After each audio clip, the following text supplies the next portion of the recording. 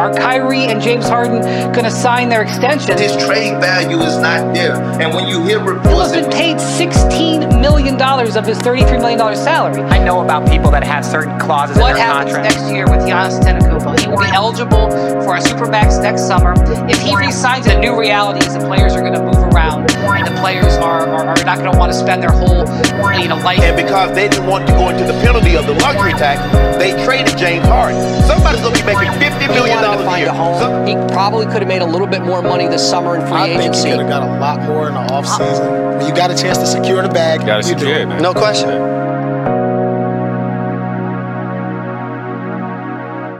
What's going on, party people? I am your host, Stephen Bagel, and this is Sports Ethos' very own The Bird Rights Podcast. With me today, everyone knows him, everyone loves him. Anyone who knows anything about Sports Ethos knows this guy. It's Rhett Bauer from the Pun Intended podcast.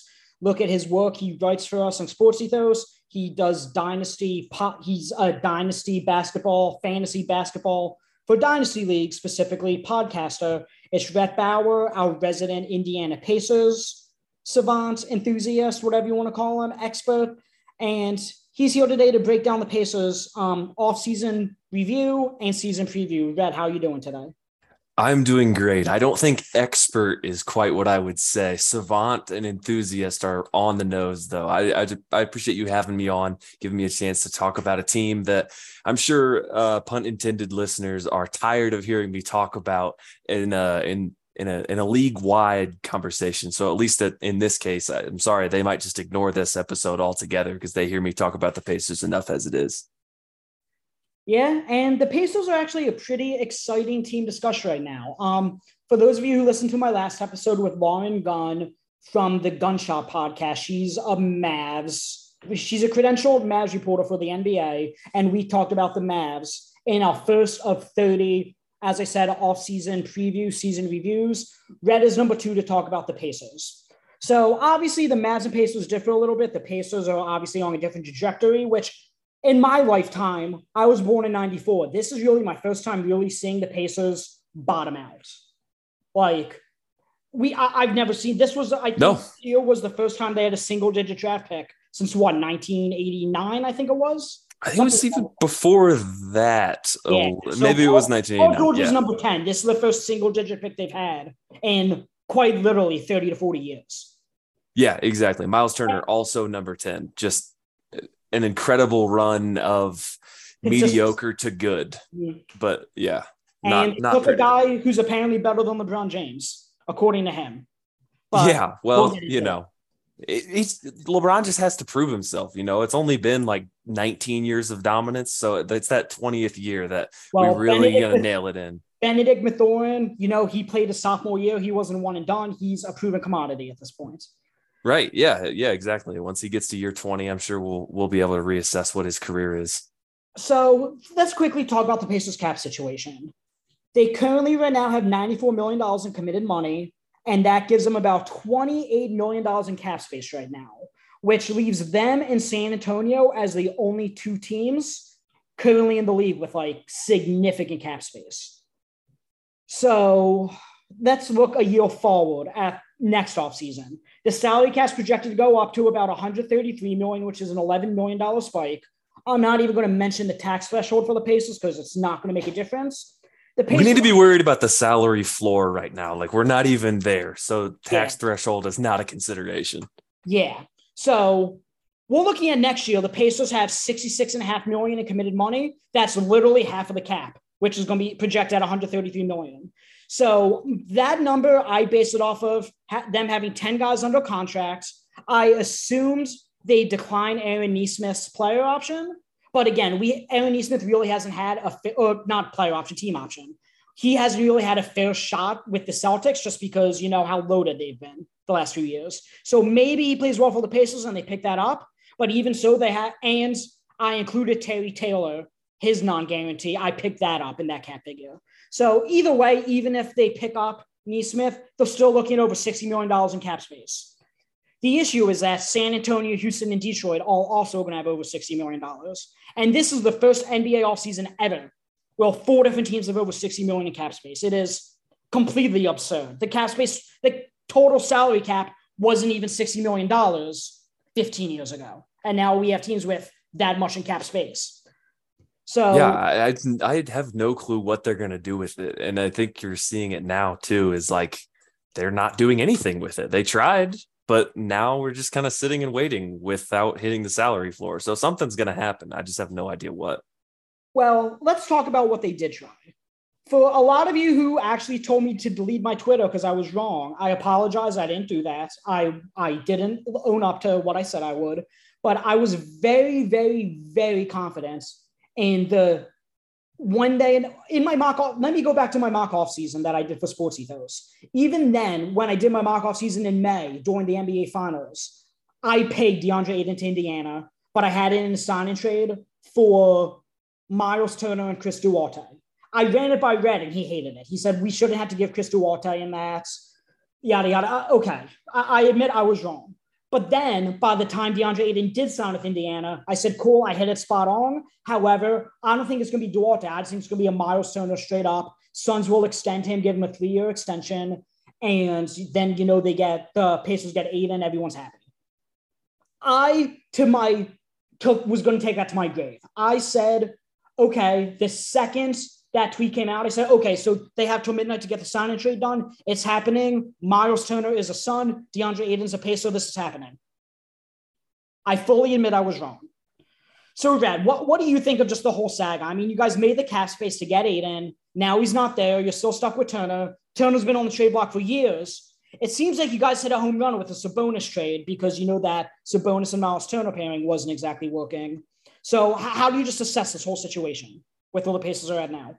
I think it was the perfect way to do it, in my opinion. Like, I know we didn't get Ayton, so that might sound dumb, but I think more than anything, it was a signal to the fan base and the league that the Pacers are going to be a bit aggressive in going out to get players that they want, because historically speaking, Herb Simon has hated restricted free agency, has once in the last 20 something years has received a player from restricted free agency. And I think it was Chris Copeland. And so that's just not something that they do. You guys will remember that they traded a first round pick and a couple second round picks to get Malcolm Brogdon, despite having the cap space to get him. And so to be able to make the moves and aggressively pursue somebody like Ayton, who I didn't love giving him a max deal, but he's a max player. That's just kind of how the league works right now. And that's definitely what you had to give to pry him away from the Suns if they didn't think he was a max player. I don't really care about cutting or wave and stretching Nick Stauskas, Juwan Morgan, and Malik Fitz. Don't care about that at all. I also don't really think cutting Dwayne Washington Jr. was my next question. I don't think that's that big of a deal. Look at the Pacers roster. Look at how many guards they have. Where were the minutes for Dwayne Washington going to be? Mm-hmm. And is it ironic that the Suns signed him to a two-way? Yes. Does that mean that we lost the deal and that the Suns were playing 4D underwater chess because they kept Ayton and then got Dwayne Washington? No, it doesn't. That is not a big deal in the grand scheme of what the Pacers were trying to do. And as far as the sign and trade with Miles and Ayton, I didn't want to do that either, because Miles Turner right now should have at least a decent first round value, maybe a little bit more, maybe a little bit less, depending on the salary that you have to send back. So like, you're just giving them that player, addressing the need that they would have after choosing to be cheap with Ayton in the first place. And then there were plenty of reports out there. And like you said, you wanted us to throw in Duarte as well. There were stuff out there that's like, oh, you got to give a first round pick. You're going to give them, whatever back. And that just doesn't make any sense to me, because the Pacers are not in a situation where they need to be that aggressive going out and getting a player, especially a center, because we know how, not unimportant, but we know where the league is, and it's on the perimeter. So I think it was handled perfectly, even if it didn't work out. We'll just now have to see what happens with Miles. And it's one, I would have loved to be a fly in the wall during those negotiations. Like, I'm sure Kevin Pritchard called James Jones or whoever in the Suns front office, hey, Aiden signs off a sheet, we'll give you Miles Turner and a second or whatever it may be. They probably said, no, we want Miles Turner in a first, blah, blah, blah. We're just going to match anyway. So I just would have loved to see how those negotiations went down and what ultimately, how that went down. Because, the Suns, when Aiden officially signed that offer sheet, it was within 15 minutes that the Suns matched. Yes. Yeah. So, and I do believe that Miles Turner was on the table for a sign and trade. I think it was the additional assets on top of Miles that I'm sure Phoenix wanted. That is where it broke down, and rightfully so, in my opinion.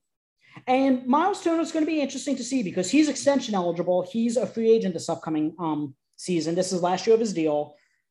I wonder if, he maybe what Phoenix might have said, hey, we'll give you that 4 for $97 million extension or close to it. Maybe they said 4 for 80 and Turner probably said, no, I want the full 4 for 97. And that's where it broke down.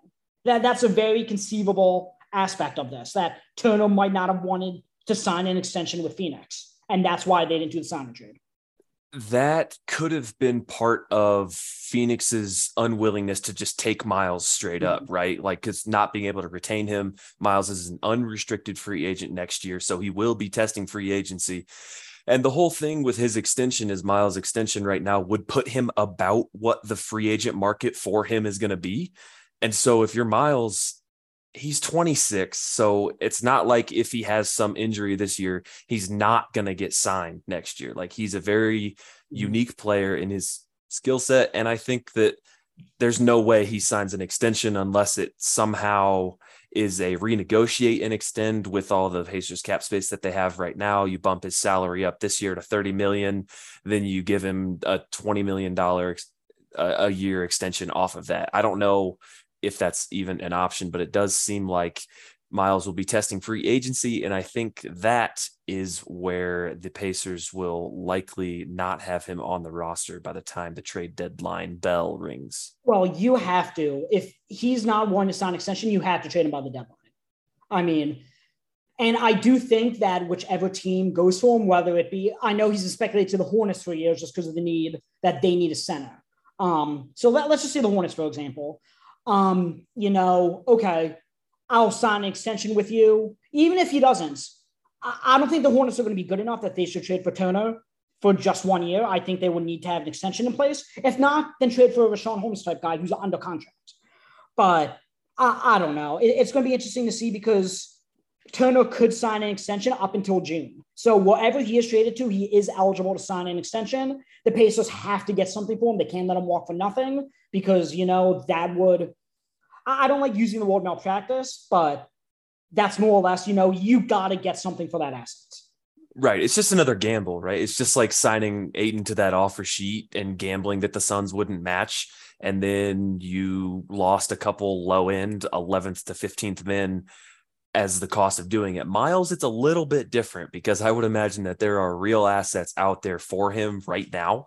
And there will continue to be those assets as we approach the trade deadline, just because of how good he can be. And he could stretch the floor, he could protect the rim. And that's right. A very rare 3-and-D center combination that you don't see too often. Right. Even if his shot isn't where you would want it to be and defenses don't guard him like he's some knockdown shooter, because he really isn't, but he still does what he does better than just about anybody. Like I don't know if there are two other shot blockers better than Miles Turner in the league. And I don't know how many other centers are out there able to stretch the floor and put the ball on the floor occasionally to attack a closeout. So he's a very valuable player, in my opinion. I appreciate that the Pacers seem to be treating him as much as well. Otherwise, he would have been a Hornet 2 years ago. Yeah. And maybe he will be. And we're going to get to that. The last thing I just want to note is a lot of times, I know Aiden's not eligible to be traded for 6 months and not eligible to be traded to Indiana for a year. But there's a lot of times where the smoke, there's fire, and a restricted free agent ends up where he wants anyway. I mean, I'm thinking way back when Gordon Hayward was coming off his rookie deal and he signed with the Hornets initially. The Jazz matched it. Then you see 7 years later, he ends up going to the Hornets anyway. I'm thinking D'Angelo Russell when everyone said he was going to Minnesota to play with Cat when he was a free agent. He ended up going to Golden State, but then all of a sudden he ends up in Minnesota anyway. So And again, you see this with Victor Oladipo. Everyone said he wanted to be in Miami to begin with. He ended up in Miami one way or another. So it's definitely a player-ran league. It really wouldn't shock me if, 2 years from now, Ayton is a Pacer, or even at the end of this contract that he just signs, he then goes to the Pacers then. So I think the league dates are going to be very, very interesting for the 2023 offseason because I don't know how feasible this is. I don't know what the options are, but there could be a Miles Turner, DeAndre Ayton sign and trade again, potentially next year when Miles Turner is a free agent. Like, I don't know I didn't think about that possibility. I don't know what the details of that would be. And obviously the dates would have to line up to where Miles wouldn't have signed with somebody else in order to get past that year mark and then it be enough salary to bring it back in. I don't know the details of it, but that would just be kind of ironic that could be an option, assuming the Pacers don't trade him before then. It definitely could be. As I said, he's eligible for 4 for $97. So figure he gets a neo max. Ayton signed for, let's see, I have the Suns cap sheet in front of me. Ayton signed for a little bit more than that, but they have cap space anyway. Ayton signed for 31 mil starting. So he'd be at 32 next year. They could make it work either way. Without including Duarte, as just so everyone, I know I said Duarte and Malsano, but I apologize profusely. Okay. He means that we need to include Mathurin. That's what he's moving off on too. Okay. So as I said, the Pacers have about $28 million in cap space right now. There's really, at this point, free agency is mostly dried up. There's, the Blake Griffins, the Marcus Aldridge's, guys like that. Obviously, the Pacers aren't going that direction. There's 4 guys I have listed right now that I think the Pacers would be wise to go after. The first one is Colin Sexton.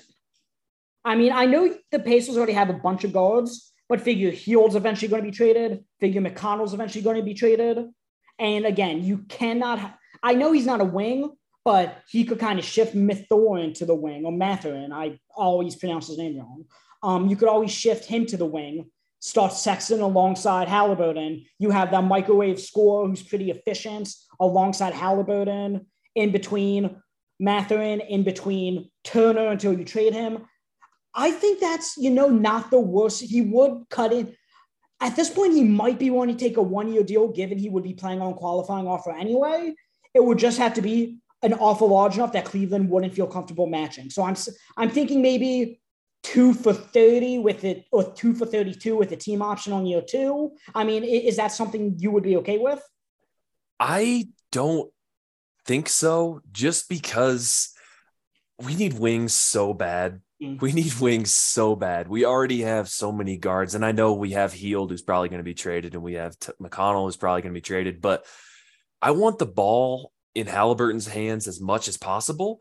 And the next 2 people I want taking those shots after him are Mathurin and Duarte. Like, those are the future pieces of the team. And the Pacers, Carlisle, Kevin Pritchard, they've all been on record saying they want to improve defensively. I don't think they've made any moves that have done that, and trading away Miles is unlikely to make you better defensively. But bringing in somebody like Sexton, who, even though he had an incredible season scoring, he's a small guard, and I just don't see that being a great fit with Halliburton. Halliburton can play with anybody, but I just don't. Halliburton's your rock star. Yeah, he is. There's no doubt about it. So, like, when I say it's not a great fit with Halliburton, I mean that I don't think they would maximize each other. Like, they don't have complementary skills, and they don't cover each other's weaknesses. So that's what I mean when I say that they're not a great fit, because I don't ever see Sexton having the opportunity to score as much as he did in the season where he scored 24 points a game. That's right. I don't see him being a good enough player to warrant that many shots and that much control of an offense. He might do that like on a pace to score 24 minutes or 24 points a game if he played 34 minutes a game, but he's probably only going to have a role of 26 minutes a game. And that's just not somebody I want to give $16 million a year to, even if it would be in a 2-year deal where you would have a team option and you could go a different direction next year and kind of just roll your cap space. Yeah. So, okay. Then the next guy I have on my list is another small guard, and that's Sharif Cooper, who was recently waived by the Atlanta Hawks. I just figure, I know we just talked about Sexton as a small guard.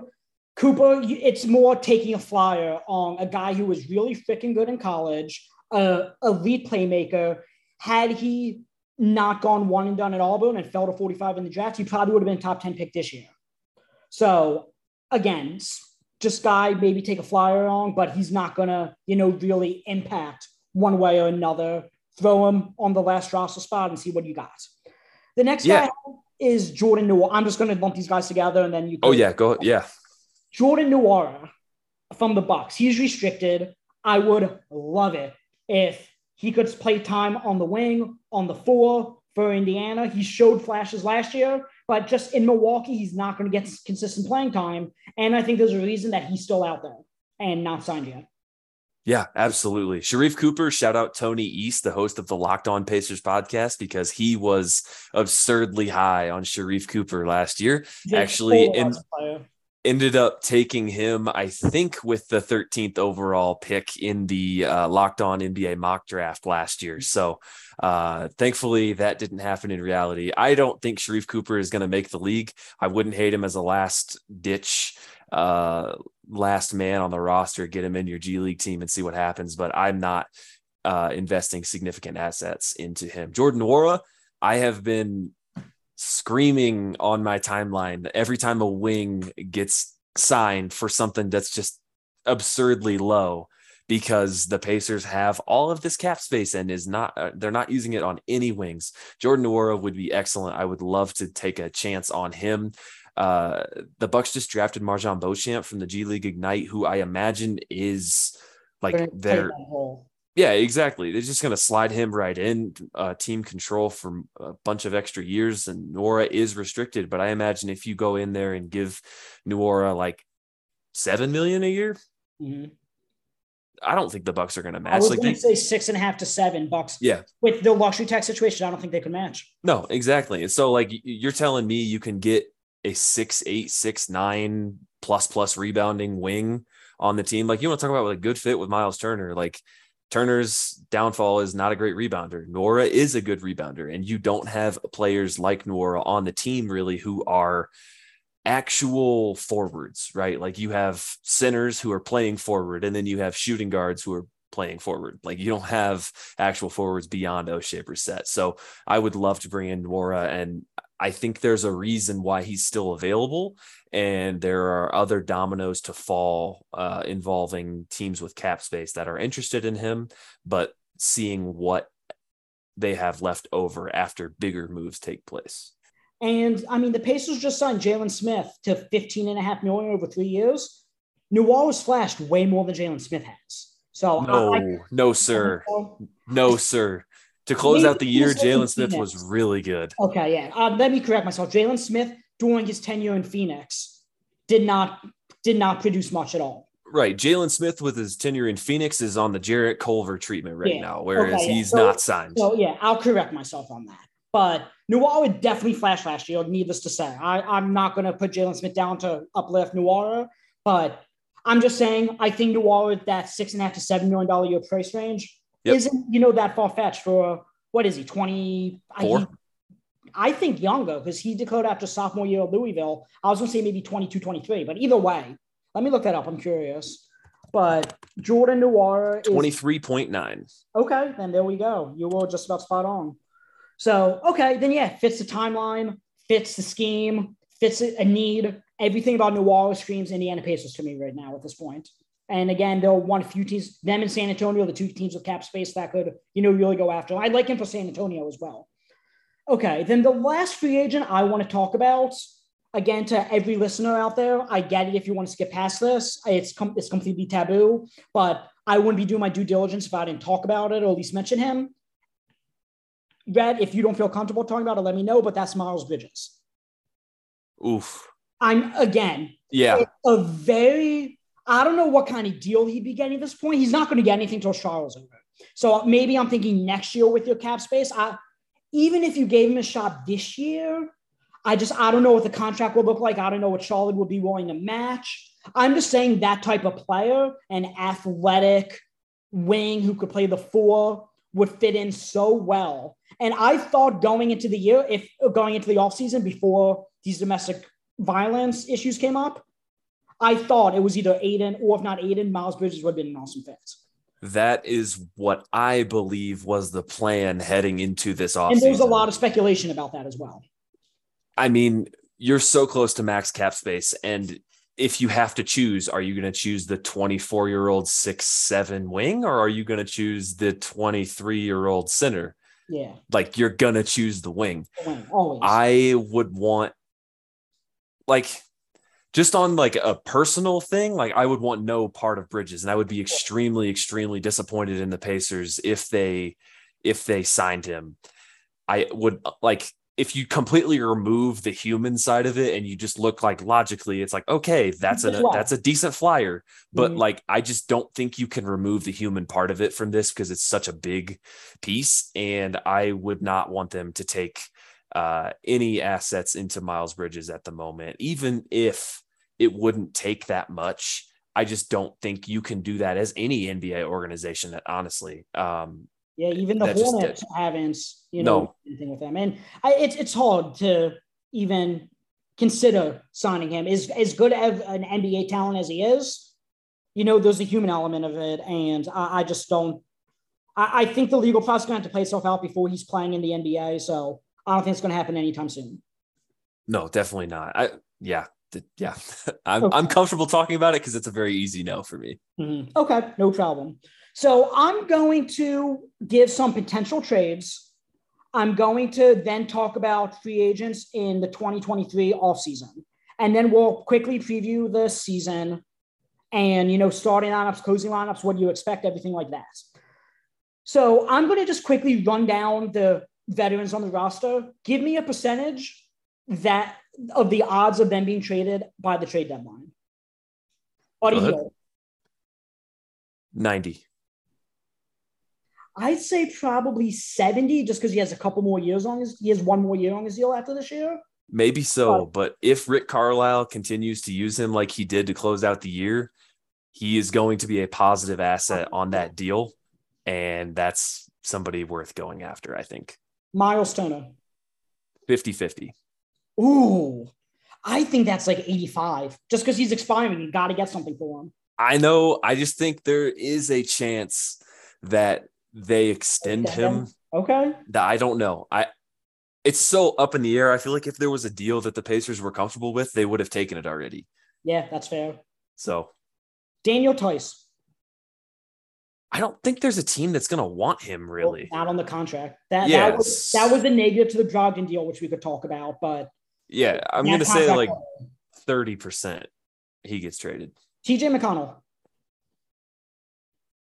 He has a few years less than 30. I would say probably like 20%. I don't think that McConnell gets dealt.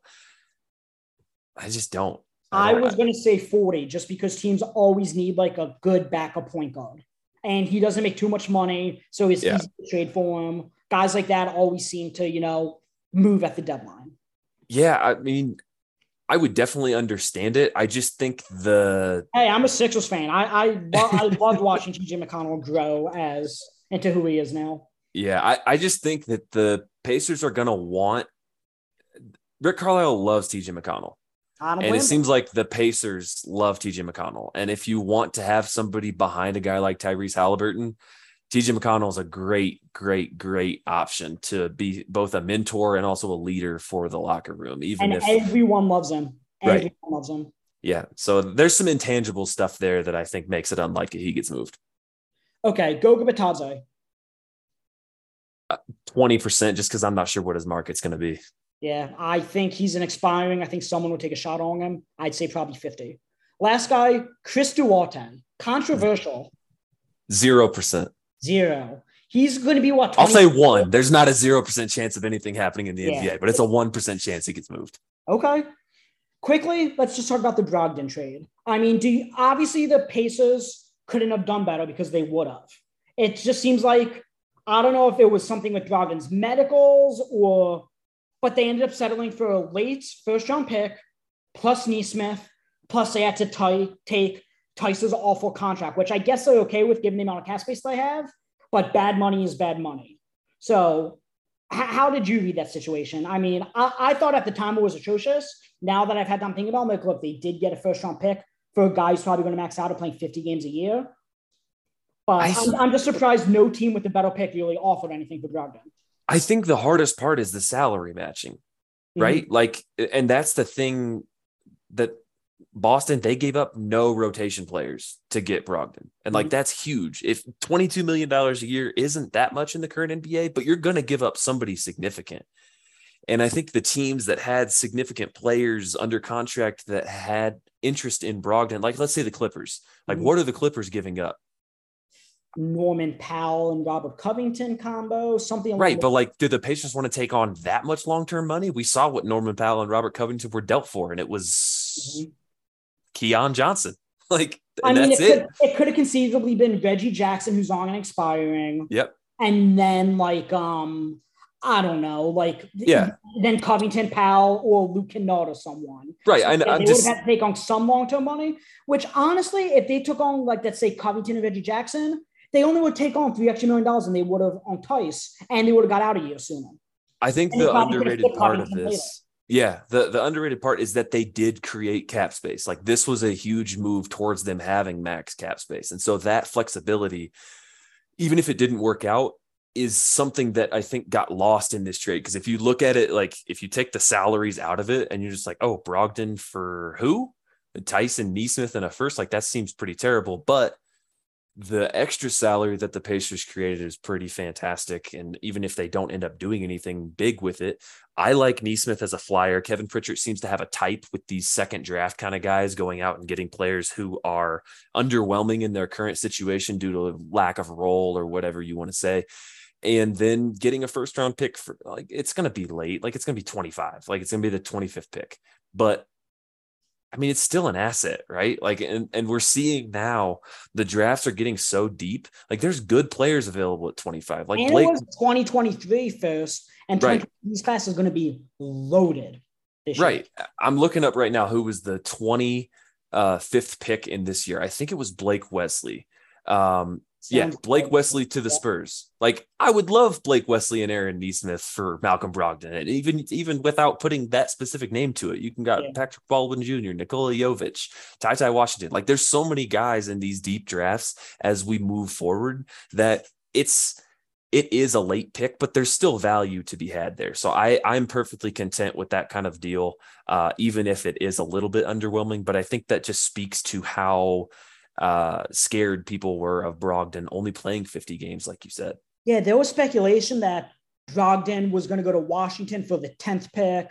I was psyched about that. There was speculation. Who else? The Knicks wanted him if they struck out on Brunson. And, I feel like once Brunson, you knew, was going to go to the Knicks, and Monte Morris was traded to the Wizards, the point guard market was kind of, vanished. So this Wall goes to the Clippers too. Yeah. So there really wasn't that many scenarios for Brogdon to go to at that point. So, I mean, you got a first-round pick for him. It seems to be the only first-round pick that they were offered. They got a flyer on Nesmith, and it came at the expense of taking Tice. But cap space does seem to be an issue. I mean, the Pacers have so much of it. It's unbelievable. Yeah, I mean, they didn't have that. Obviously, they created, I think it was like $7 million. Like, that's a decent chunk. Like, that's Jordan Nwora money. Like, they could have factored and that ended in. up giving them the opportunity to match for Aiden, which obviously, didn't happen. But right. Yep. Okay. So now let me run through. I have a handful of trade possibilities we'll go through. I'll quickly run through them because I have about 12 listed. We don't need to talk about all of them in depth. Just to give Pacers fans an idea. Obviously, the front office is my thing. I love coming up with mock trade scenarios, possible signings, everything like that. I initially thought Brogdon and Buddy Hield were going to end up on the Lakers for Russell Westbrook and those 27, 29 first. Now I'm thinking it would be Buddy Hield, Miles Turner, and you force the Lakers to take on Tice's bad money for Westbrook and those two first. I don't think Tice can be aggregated just yet. Yeah. What is it? 3 months, I believe. I think so. Yeah. But otherwise, yeah, absolutely. I've been trying to do the same thing. Let's just hypothetically say either at the deadline or whenever Tice is eligible, even without Tice, the money would work. But obviously, the Pacers would want to get off that money. Westbrook, for Pacers fans wondering why would we want him? He's an expiring deal, so getting off of Hield gives you even another $19 million in cap space next year, which will put you at $85 million in cap space, which at that point, that's kind of ridiculous. What are you possibly going to do as a retooling team with $85 million in space? But, you're doing it to get those Lakers assets, the 27 first, the 29 first. Who knows the state of the Lakers at that point? Yeah, so Tice can't be aggregated for 2 months, and that date actually is August 30th. So we are 2 weeks away from when Daniel Tice and Buddy Hield can be traded for Russell Westbrook and a pick. I don't see a problem with that at all. I would want, if it's just Buddy Hield for Russell Westbrook, then I think it's a first. If it's Buddy Hield and Miles Turner, then I think it's easily 2 firsts, probably a swap in there as well. But I don't know if that's going to be the move. I really don't. I'm perfectly on board with it, especially if Westbrook takes a buyout and we can cut like $7 million from his salary, just like Wall did. But I also don't know if Westbrook would be signed to a team if he got bought out. Is that crazy to say? Here's the thing that I said on last. I think he'll definitely be signed just because of the name. I mean, Boogie Cousins is still signing contract somewhere. That's true. And Boogie Cousins is one of my all-time favorite players. Obviously, he's not signed right now at this moment. But what I said with Lauren Gunn on my last podcast was the issue is once you become that buyout guy, that's who you are now. Like, you're a bench guy. You're no longer Russell Westbrook. You're, okay, we could get him for a veterans minimum. Okay, we could get him for the taxpayer MLA, which is what John Wall ended up taking with the Clippers. So that's the thing. I don't know if Westbrook's going to want that to be his new image. I mean, I'm assuming if that trade would happen, he would be bought out. That's the only way that it happens. Or he just stays at home. There is 0% chance he plays a game in a Pacers uniform. I can tell you that for sure. But I think it would be a home run move for the Pacers just because, the expiring deal and you're getting those Lakers picks. You're essentially getting a first for Hield, first for Turner, and getting off the Hield money. That's what you're doing. And those picks probably be close to unprotected just because the Lakers can't really protect them because of how many other picks they owe to the Pelicans because of the AD trade. The only way to protect them is if it's 1 year of protections and then they turn into seconds. And I think that would be a deal breaker for the Pacers because I'm not getting 2 seconds. Like, it's the first. That's the whole point of the deal. So maybe they do one of them like top 10 protected, the other one unprotected, something like that. Yeah, something. I think that's what the general consensus has been, is it's not going to be too unprotected. But I also just don't know if this is even going to happen. I think once that August 30th date comes around, it gets way more interesting. Mm-hmm. But I don't know. That seems like a non-Pacers-y move. But again, this offseason's kind of been full of those with Ayton being signed. Yeah. Okay.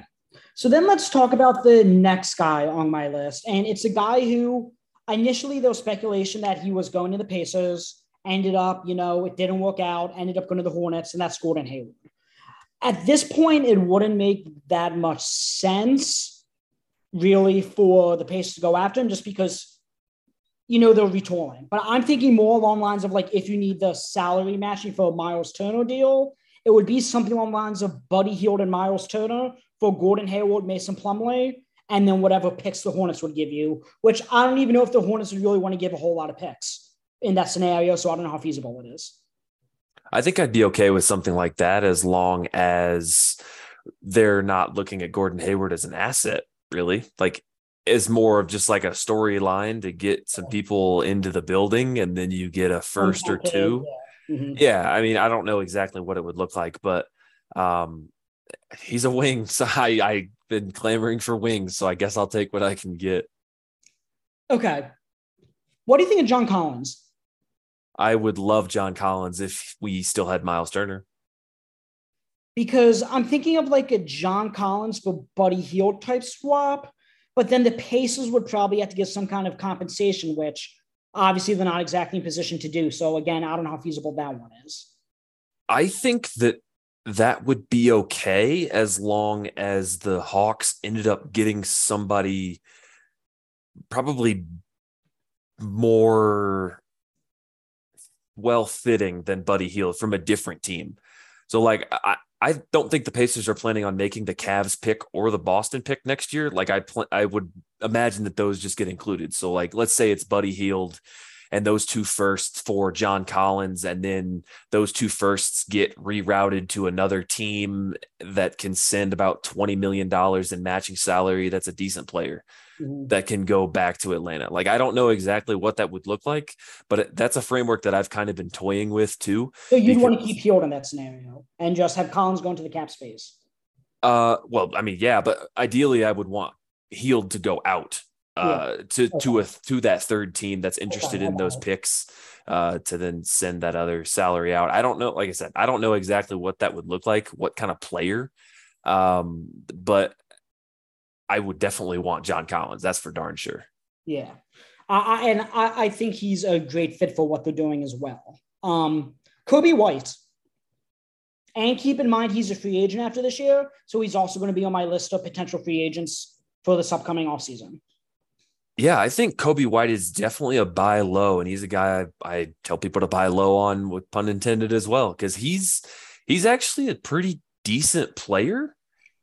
I just think his role has been so diminished from, being a young gun on an up and coming team that's like trying to figure out what they have. And then all of a sudden it's LaVine, Lonzo, DeMar, like they're just good.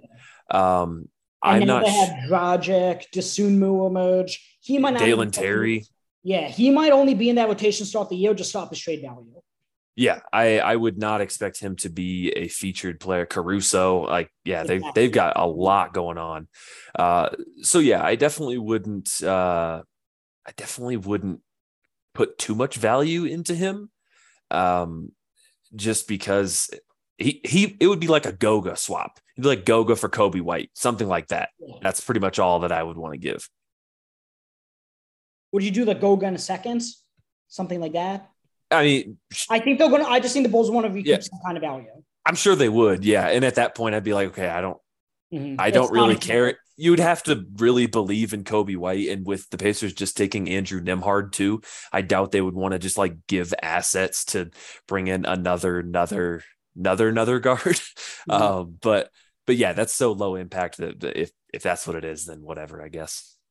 Another one I have is, we already talked about Colin Sexton, but let's say Kevin Love in a swap. They give Kevin Love and you get another Cavs first for Buddy Hield.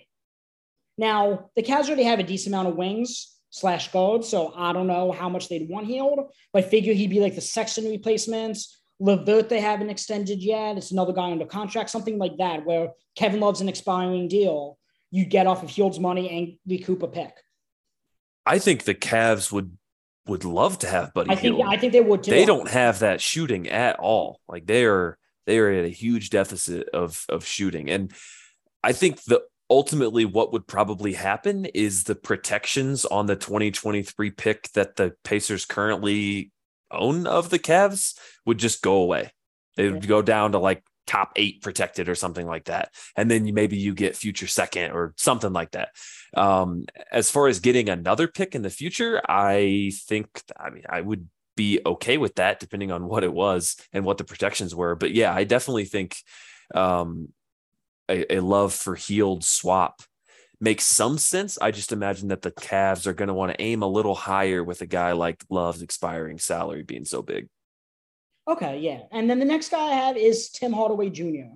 Flipping, as we said, Cleveland doesn't really have the shooting. Dallas doesn't really either. Dallas plays a 5-out system around Luka where they could really use the knockdown shooter. I think they would target a guy like Luke Kennard, but Buddy Hield would be a good fit as well. Tim Hardaway Jr. would have to eat an extra year of his deal. But if they were willing to throw in some kind of pick or something for Buddy Hield, I think that would be a home run. Yeah, it's interesting because THJ... Obviously, Hield's a better shooter, and Tim Hardaway Jr. is a better shot creator. But if you can move any sort of picks, I think I would do it. It depends on, again, the protections and all the details. If you can just get a pick that's likely to be a pick, and you can extend it out to 2027 or something like that, then THJ's deal is declining. So it's 17.9 next year and 16.2 the following year. So you are taking on 16.2 in a year where Tyrese Halliburton's contract gets really expensive, assuming he gets the max. So I don't think the value of that would be equal to a first, but I also don't know for sure. I like that THJ is more of a wing-sized player.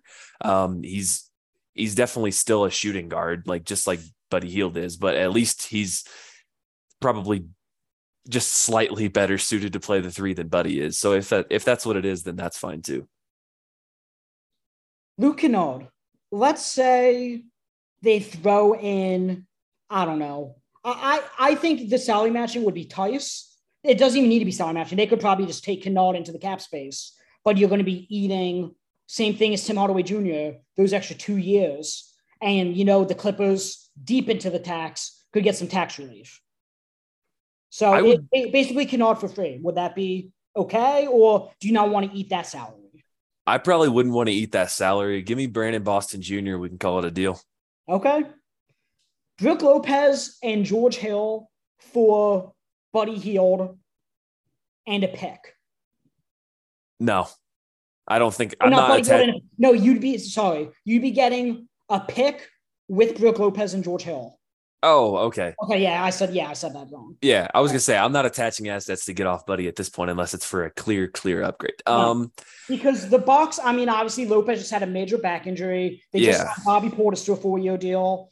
Obviously, they get off the money, and Buddy Hield would be a great shooter alongside Giannis. So I think that would be the Bucks theory behind it, and they give some kind of compensation. I think it's interesting when you look at a team like the Bucks because expiring salaries are almost worse for them than a guy like Buddy Hield would be just coming in. But if you can get a pick and a bunch of expiring salary for Buddy, then yeah, you should do it. I just have a hard time seeing that happen. I think if you could get a first for Buddy in almost any deal, you do it. Yes, almost certainly. As long as it's not THJ level money coming back, just massive and long term. But yeah. Now this one, I'm not so sure the team would be willing to do, but TJ McConnell and Buddy Hield for D'Angelo Russell. Oof. He's an expiring. I don't think so. You get off both TJ and Buddy for next year. I don't think the Wolves do that, but I don't think they do it just because they wouldn't have any ball handlers. Yeah, and D'Angelo Russell's good. Like he's a good player, so it would be nice to turn two not great players that are definitely not on your timeline to a pretty decent player who can be on your timeline. I just have a hard time with that being an option from the Wolves side of things. I don't see that being an option. Devontae Graham for TJ McConnell, essentially. And then maybe they throw in a second just because you save them a little bit of money. At that point, I probably would. It is splitting so many hairs that I'd probably just take the locker room presence of TJ McConnell over Devontae Graham in a second and the extra money. Matisse Thybulle, essentially, I don't know, let's say Goga, and I would probably say a couple seconds just because the Sixers really need the perimeter defense. Now they don't have Ben Simmons, at least this year, even if they let Thybulle walk after the year. I like Thybulle, and I think he would be fine on a team like this just to give them some sort of defensive structure. I do think it would be interesting to see what the opportunity cost of knowing you would want to retain him next year, what that would do. But I'd be fine bringing Thybulle in, even though he is smaller. Like he's more of a 2 that can play the 3 rather than a true 3. Yeah. Oh, yeah, exactly. There's also that. But no, he's such a defensive just havoc maker that I'd be fine bringing him in if it was Goga in a second. Okay. So then that's basically the summary of the trades I have, just to give Pacers fans an idea of, guys that are going to be on the trade market, guys that are attainable. I still really like that Westbrook deal, to be honest, just because you're getting what you want for Miles in a first. You're getting probably more than what you expect for Buddy in a first, and you're getting that expiring contract that's going to be off the books anyway. So then you have all of a sudden upwards of $85 million next year. So with $85 million, with $68 million, however much the Pacers end up having, there are going to be substantial players next year in free agency. I have a list of guys that that might sign a rookie extension, might not. Like I didn't include RJ Barrett or Tyler Hero on this list because I anticipate they're signing rookie extensions. But this is a list of guys who I think could be free agents that could go one way or another, or they're definitely not signing a rookie extension. So let me go. I'm just going to name a few at a time. Then we could talk about your favorite ones and how attainable you think they might be with that cap space. DeAndre Hunter, PJ Washington, Grant Williams, Kobe White and Ayo Dosunmu, and then Con Sexton we already talked about, so we don't need to talk about him. So out of those 5 guys, is there anyone that really I'm thinking of like a long-term 4 guy that could play alongside Isaiah Jackson if you extend him. So that's why I have DeAndre Hunter would get that defensive presence we talked about with Thibault. PJ Washington would be that stretch 4 that could play some backup 5. Grant Williams, same thing, tough-nosed 4. And then Kobe White, we already talked about, and Ayo Dosunmu, because he was a second-round pick and only signed that 2-year deal, is already eligible for free agency, though he will be restricted, as will most of those guys I just mentioned. I think they'll all be restricted. Yeah, I love Ayo, so I'd be more than happy to bring him in, even though I'm not sure what the role would be for him. I just think he does enough on and off the ball, both sides of the floor, that he's worth bringing in. I would definitely want Hunter and PJ Washington. Of the 2, I think I would have to say PJ Washington, assuming we had Miles. If we don't have Miles, then I think you go Hunter, because Hunter, I think, can actually play the 3. Yeah. PJ Washington is exclusively a 4 and like a backup 5, like you said. So that's kind of where I'm at with those 2. Kobe White, we touched on that. And then Grant Williams, I'm not sure. I don't think Boston lets him go, but they're going to be so deep into the tax by that point that maybe you could poach him away. They just signed Gallinari. I don't know. Yeah. I mean, if he's gettable, then I say go for it. But I imagine it's going to take an overpay, and that overpay is probably going to look like $20 million a year. Yeah. And that's kind of a lot for a Grant Williams type, even if that is the market. Okay, my next batch of guys, I have Kevin Porter Jr., who very well could sign a rookie extension with Houston. We don't know. Lonnie Walker, who just signed a 1 year with the Lakers. Brandon Clark. We already talked about D'Angelo Russell. I don't know if Minnesota lets him walk or just because of the lack of ball handlers. Cam Reddish. So that's Kevin Porter Jr., Lonnie Walker, Brandon Clark, and Cam Reddish. Yeah, Cam Reddish, I think, is by far my favorite on the list of the Pacers. I've been trying to get Cam Reddish on the Pacers for about 2.5 years now, it seems like. And there was some smoke to it before he got dealt to the Knicks, I believe. There was some talk of the Pacers trying to be involved. So I'd be more than happy to bring him in. And I think there's a chance that if the Donovan Mitchell to New York Knicks trade gets done, that the Pacers can be involved in getting an asset like that. Yeah. But I don't think Lonnie Walker would be a great fit as another 2 that can't shoot, can't really play the 3 athlete, which is awesome, but that's kind of what we already have in Mathurin. Brandon Clark, I love Brandon Clark. I'd be more than happy to bring him in. I just think he's a good basketball player. It's crazy how that works. Yeah. I wanted them to take Brandon Clark instead of Goga, so that would just be coming back full circle with some irony there. And then who is the other one? Kevin Porter Jr. Oh no. I don't want KPJ. He's a player who demands too much of the ball to be effective, but isn't nearly good enough to be to have the ball that much. Okay. And character concerns off the floor too. I'm not worried about that. Okay, then I have let's say 9 more guys. Let's go. We already talked about Matisse Thybulle, so we don't really need to touch on him, but he was on this list. I'm going to be interested to see what Thybulle gets because, we haven't really seen a player like even Avery Bradley and even Tony Allen were more less offensively challenged than Thybulle is. I'm thinking Thybulle gets something along the lines of what Andre Robertson got that 1 year when he got that contract, which I think at the time was like $6.5 million a year, which would equate to Thybulle getting probably about the mid-level exception now with 10. Yeah. Yeah, I have no clue what Thybulle's market's going to be. I think the 10 is a fair amount just because I don't know how much improvement to expect from him with how little we've seen so far on the offensive end. Okay, so Thybulle we already talked about. Let's go Darius Bazley, Cameron Johnson, Jeremy Grant, and Nasir Little. I like all of them. Every single one. I think it's a little far-fetched just because it fit the timeline. Yep. But if you could poach Cam Johnson away from Phoenix, Darius Bazley away from OKC, or Nasir Little from Portland, I think all 3 of those are home runs. I believe Baisley was also in the 2019 draft where Goga was drafted, Yep. because that was another guy that I wanted the Pacers to take, because I have a problem with wings and I root for a team who doesn't have any of them.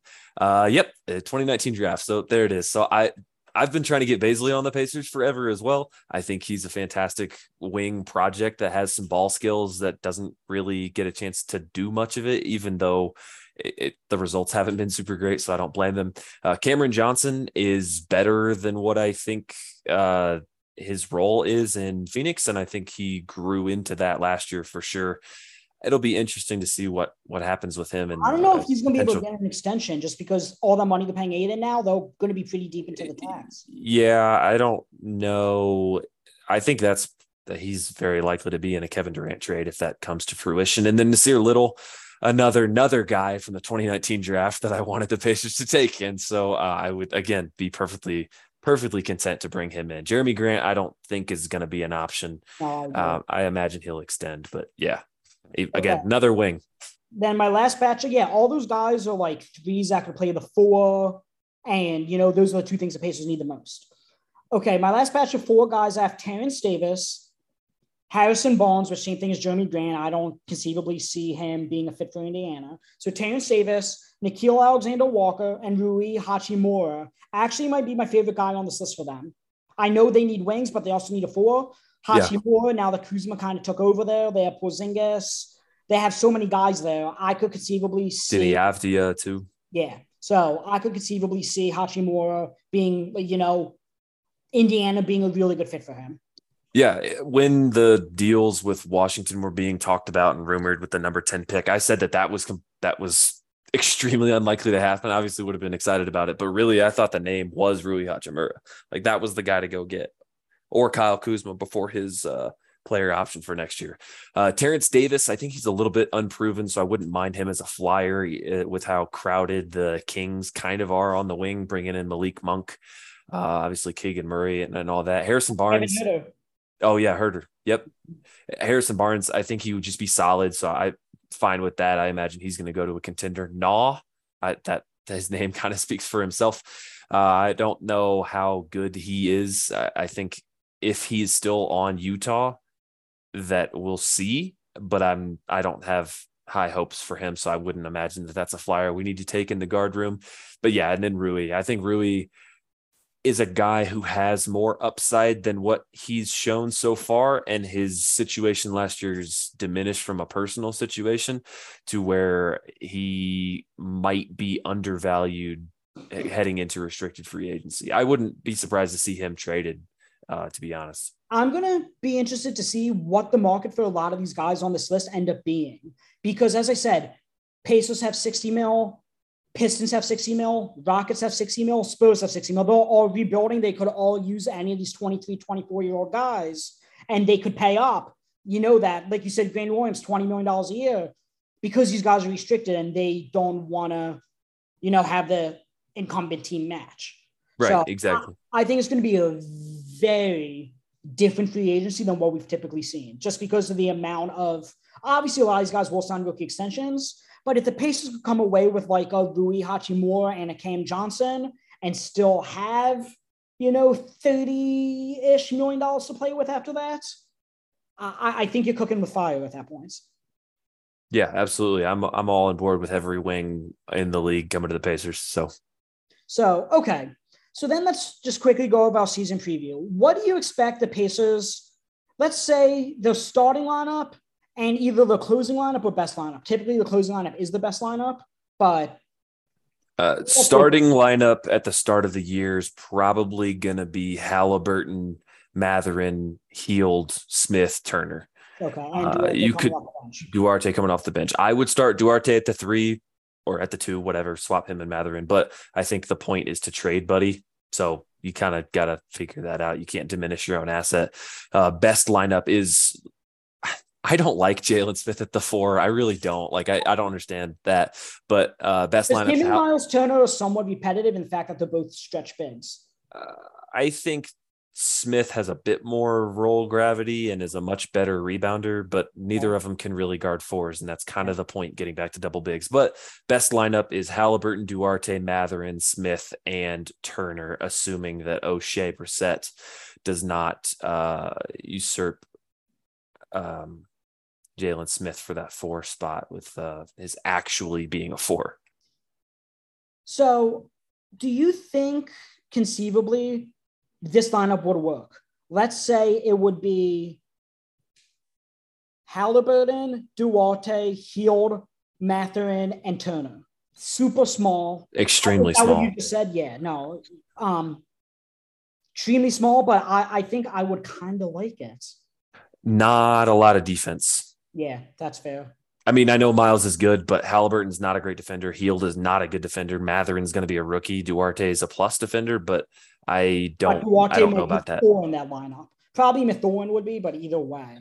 Yeah, it would take playing against another small lineup to do that. And I could see that lineup going out against like the Mavs who are playing Dorian Finney-Smith at the 4.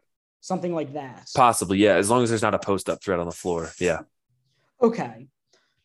So then just overall, what are your expectations? I mean, obviously there's teams bottoming out like Utah, San Antonio. Everyone's going after Victor Wembanyama. And not everyone, but a lot of teams either got really good or really bad. So where do you think the Pacers rank? I mean, I think they rank higher now. I think they're better than the San Antonios, Utahs, the OKCs, the Houstons. I think they're right now definitely better than Orlando, maybe better than Detroit. But that's until they sell off all their pieces. So, I mean, let me look up do you know what the Vegas over and under is for them right now? I don't. I was trying to look it up earlier and then stopped for whatever reason. Okay, so just overall, what are your expectations? I mean, are we looking at 15 seed? I mean, I don't know. I think without knowing what subsequent moves are going to be made. I think that the Magic are for sure going to be better than the Pacers. I think the Thunder will for sure be better than the Pacers unless they try not to be. And I think Houston has the chance to be for sure better than the Pacers, even with all of these older pieces, just because I think the Pacers defense is going to be so bad that it's not really going to matter. What do you think the over and under is? I just pulled it up.